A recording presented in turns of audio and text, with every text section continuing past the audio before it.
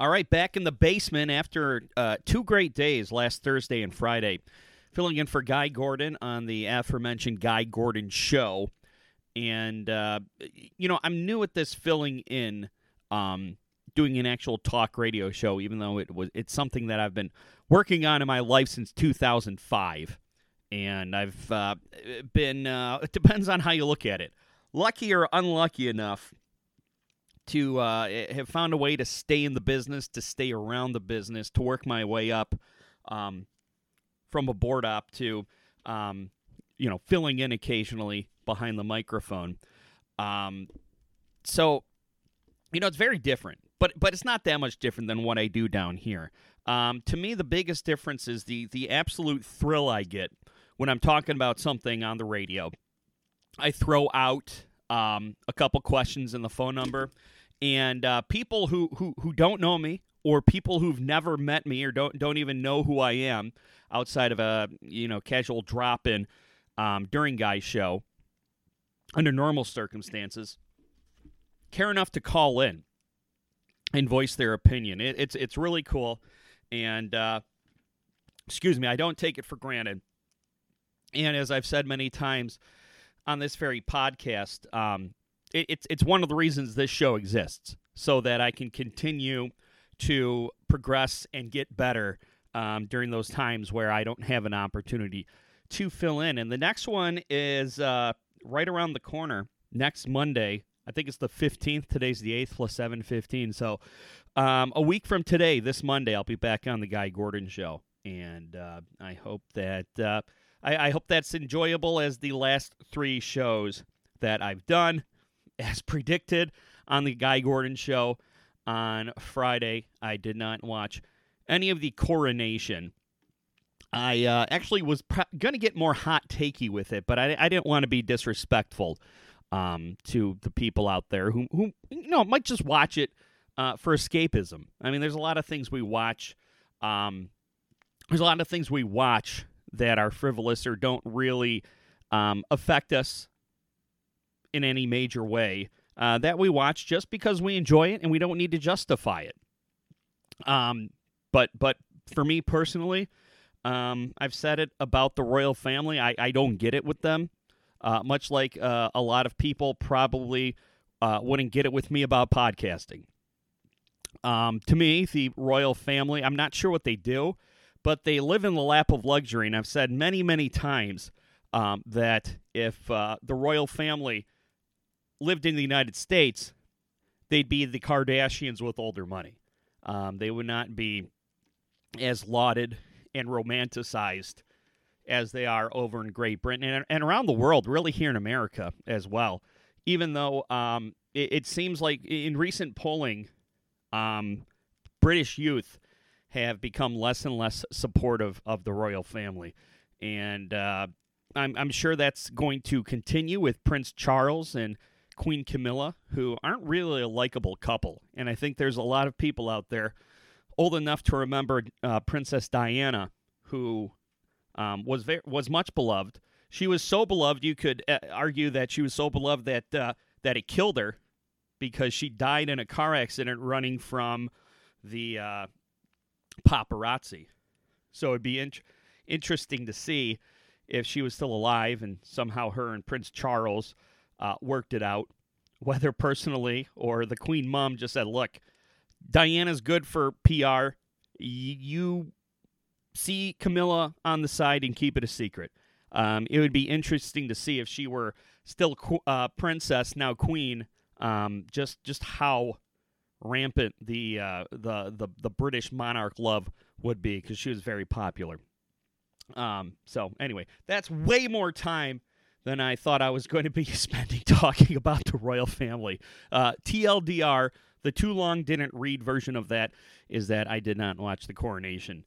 And just about everything that I hear about the royal family, I've learned against my will. Trudy's back home. She's on the mend. It's good to have her home. Physically, she's healthy. Mentally, she's still recovering. And my wife and I have just made the decision that, if Trudy's mental faculties don't come back, then we're just going to love our derpy dog. If she does come back full well, we'll love that dog too. But doctors still don't know what's going on with her, treating her for liver disease, which she's had since she was a puppy, which could possibly be leading to her, it would seem like a minor seizure on Monday, and her cognitive struggles now. So, all right, on to the news. Cue Kevin O'Neill's I've Got the News sounder. What the hell is happening in Texas? What the hell is happening in America? Over the weekend, I'm sure you've heard all over the place that a Dallas area shopping mall, a 33-year-old suspect, opened fire, and it looked like he had an assault-style rifle. Is it an AR-15? Yes, an AR-15 style rifle, according to Axios, which I don't know what that means. Is it an AR-15 or is it an AR-15 style rifle? Anyway, it's one of these automatic weapons and a handgun. Opened fire, killed 8, injured 7 before he was brought down by police and killed himself. He was also wearing body armor. And right now they're looking into racism and domestic terrorism as his possible motives. But it matters, but it doesn't matter. Obviously, he's dead. He can't face charges. And I got to say, we're getting very, very close to being numb to this. There was that shooting last week in Atlanta, at the medical center, where the suspect was bringing his mom in for some reason. He opened fire, killing 1, injuring 4. And I remember that kind of coming and going silently and thinking, well, unfortunately, the victim count is probably too low to shock and disgust us anymore. That it kind of was a mention, and it sort of went by the wayside. But what these shootings are proving is that these things really are happening anywhere and everywhere. Yes, still statistically, your chances of being killed in a mass shooting are very, very low. But it's not zero, and it's happening. And I talked about that survey last week about how a majority of young people surveyed in one study were fearful from the future. And I like I said, I came of age in the Columbine era. I was like 7th grade when it happened. And so I didn't have, it was shocking and it was horrifying, but I didn't have kind of that internalized fear that mass shootings can happen anywhere at any time. And so I made a decision a long time ago to continue living my life. And if tragedy happens, tragedy happens. I do my best to mentally prepare myself. If I'm in a place where there's a lot of people, and it doesn't even have to be a place where there's a lot of people anymore, because, like I said, stuff like this is happening at random shopping malls in the suburbs of a major metropolitan city on a Saturday afternoon.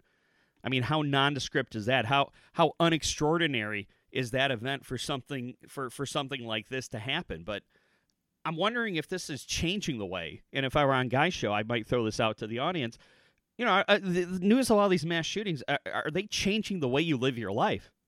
Because, like I said, myself and people older than us, we probably made a decision a long time ago. Hey, these mass shootings are terrifying, and I hope to never find myself in one.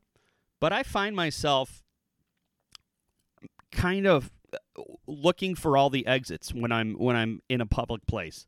Not because I'm worried there might be a mass shooting.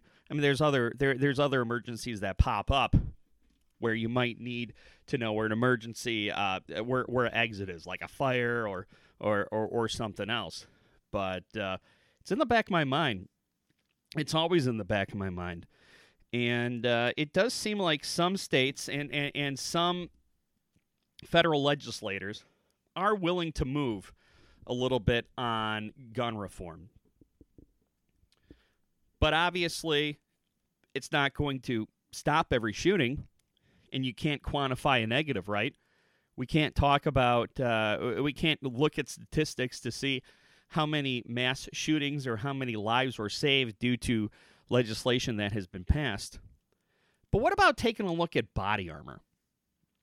I mean, what does a normal citizen need with body armor? I can understand, you don't want to limit access to guns, even though I don't know why any pedestrian needs an automatic or semi-automatic weapon. But for the sake of argument, I'll suspend that. All right, someone's breaking into your house, and you need to protect yourself right away. 911 is going to take 5 to 10 minutes to get there. You don't have 5 to 10 minutes, so you get your gun and you neutralize this threat right there, okay? Obviously, the Second Amendment needs to be protected, but it can be amended, hence the name amendment. But what do we need body armor for? I mean, if someone's breaking into your house, you're not going to have time to call the police and put on body armor and hide. I don't see a reason anybody's buying body armor other than to carry out attacks like this. And I don't have the numbers on how long it took the police to neutralize this threat, but I'm pretty sure that it was quick because there was the police officer who shot this 33-year-old suspect. He was already at the mall on an unrelated incident that he was called in for. So I think my guess is he neutralized him pretty quickly, but he probably could have neutralized him quicker if this guy wasn't wearing frickin' body armor. My guess is he had to use a headshot because obviously he couldn't shoot at the body. So, it's hard. It's hard, and progress and compromise has been made on guns, but it's slow. So why don't we look at body armor? And if somebody is buying body armor, maybe it could be illegal, but you flag that person and you watch that person. Because what the hell is somebody buying body armor for who's not in the military or a member of a police force? Oh, and by the way, buried behind the lead of this Dallas area mall shooting, another tragedy in Texas. At least 8 are dead after a car drives into a crowd near a migrant center near the border. And there's a lot of hearsay about a motive there, but the police haven't independently verified it, if this was intentional or accidental. So I'm going to leave it alone. But, 8 people dead. That is as many people dead at this mall shooting. And obviously it got buried itself because the mall shooting got more run. Okay, so we covered what the hell is happening in Texas. Now we move on to what the hell is happening in Kentucky.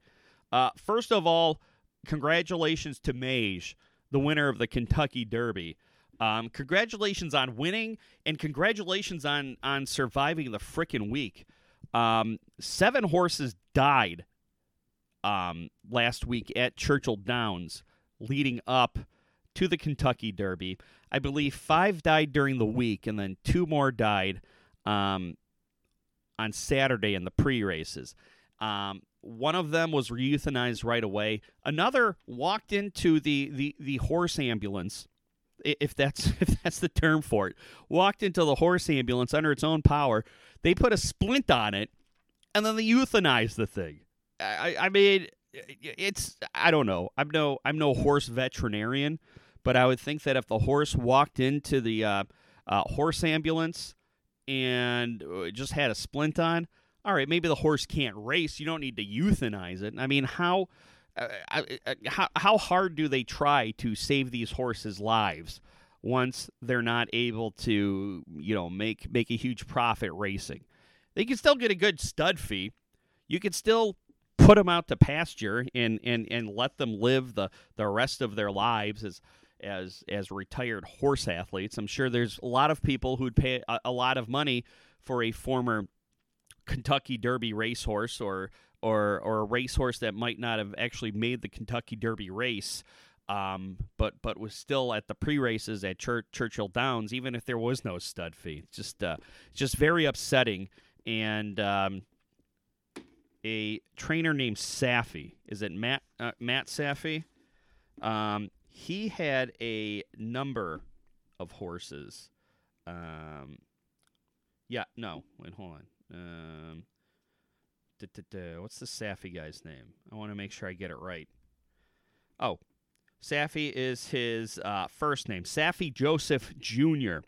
Had a number of horses that died at Churchhill Downs this week. So many so that he was disqualified from the race, and his horses were scratched ahead of time. So I hope that guy gets investigated. And you know, we watch so little horse racing in this country that we really don't know a whole lot about it. But again, like I said, it's very, very upsetting to hear that 7 horses died at Churchill Downs, and 1 was euthanized when it sounded like he probably didn't need to. The world of sports, a lot of craziness last night during the NBA playoffs. Let's start with the nice news.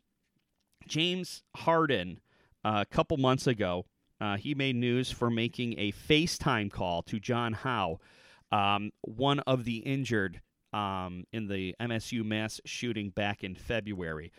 Turns out he's a big James Harden fan. James Harden got wind of this, and he decided to FaceTime this young man in his hospital bed. And he told them that, hey, man, when you get out of here, you're going to come to a 76ers game, and we're going to hang out. And he picked a great game to go to because young Mr. Howe, now in a wheelchair, I don't know if it's permanently or temporarily, but he's in a wheelchair. He went out to the 76ers game last night, a playoff game versus the Boston Celtics. James Harden hit the game-winning shot in overtime, and he went over, and not only did he make good on his promise to bring Mr. Howe out for a 76ers game, he made good on his promise of visiting with him, and he gave him his shoes.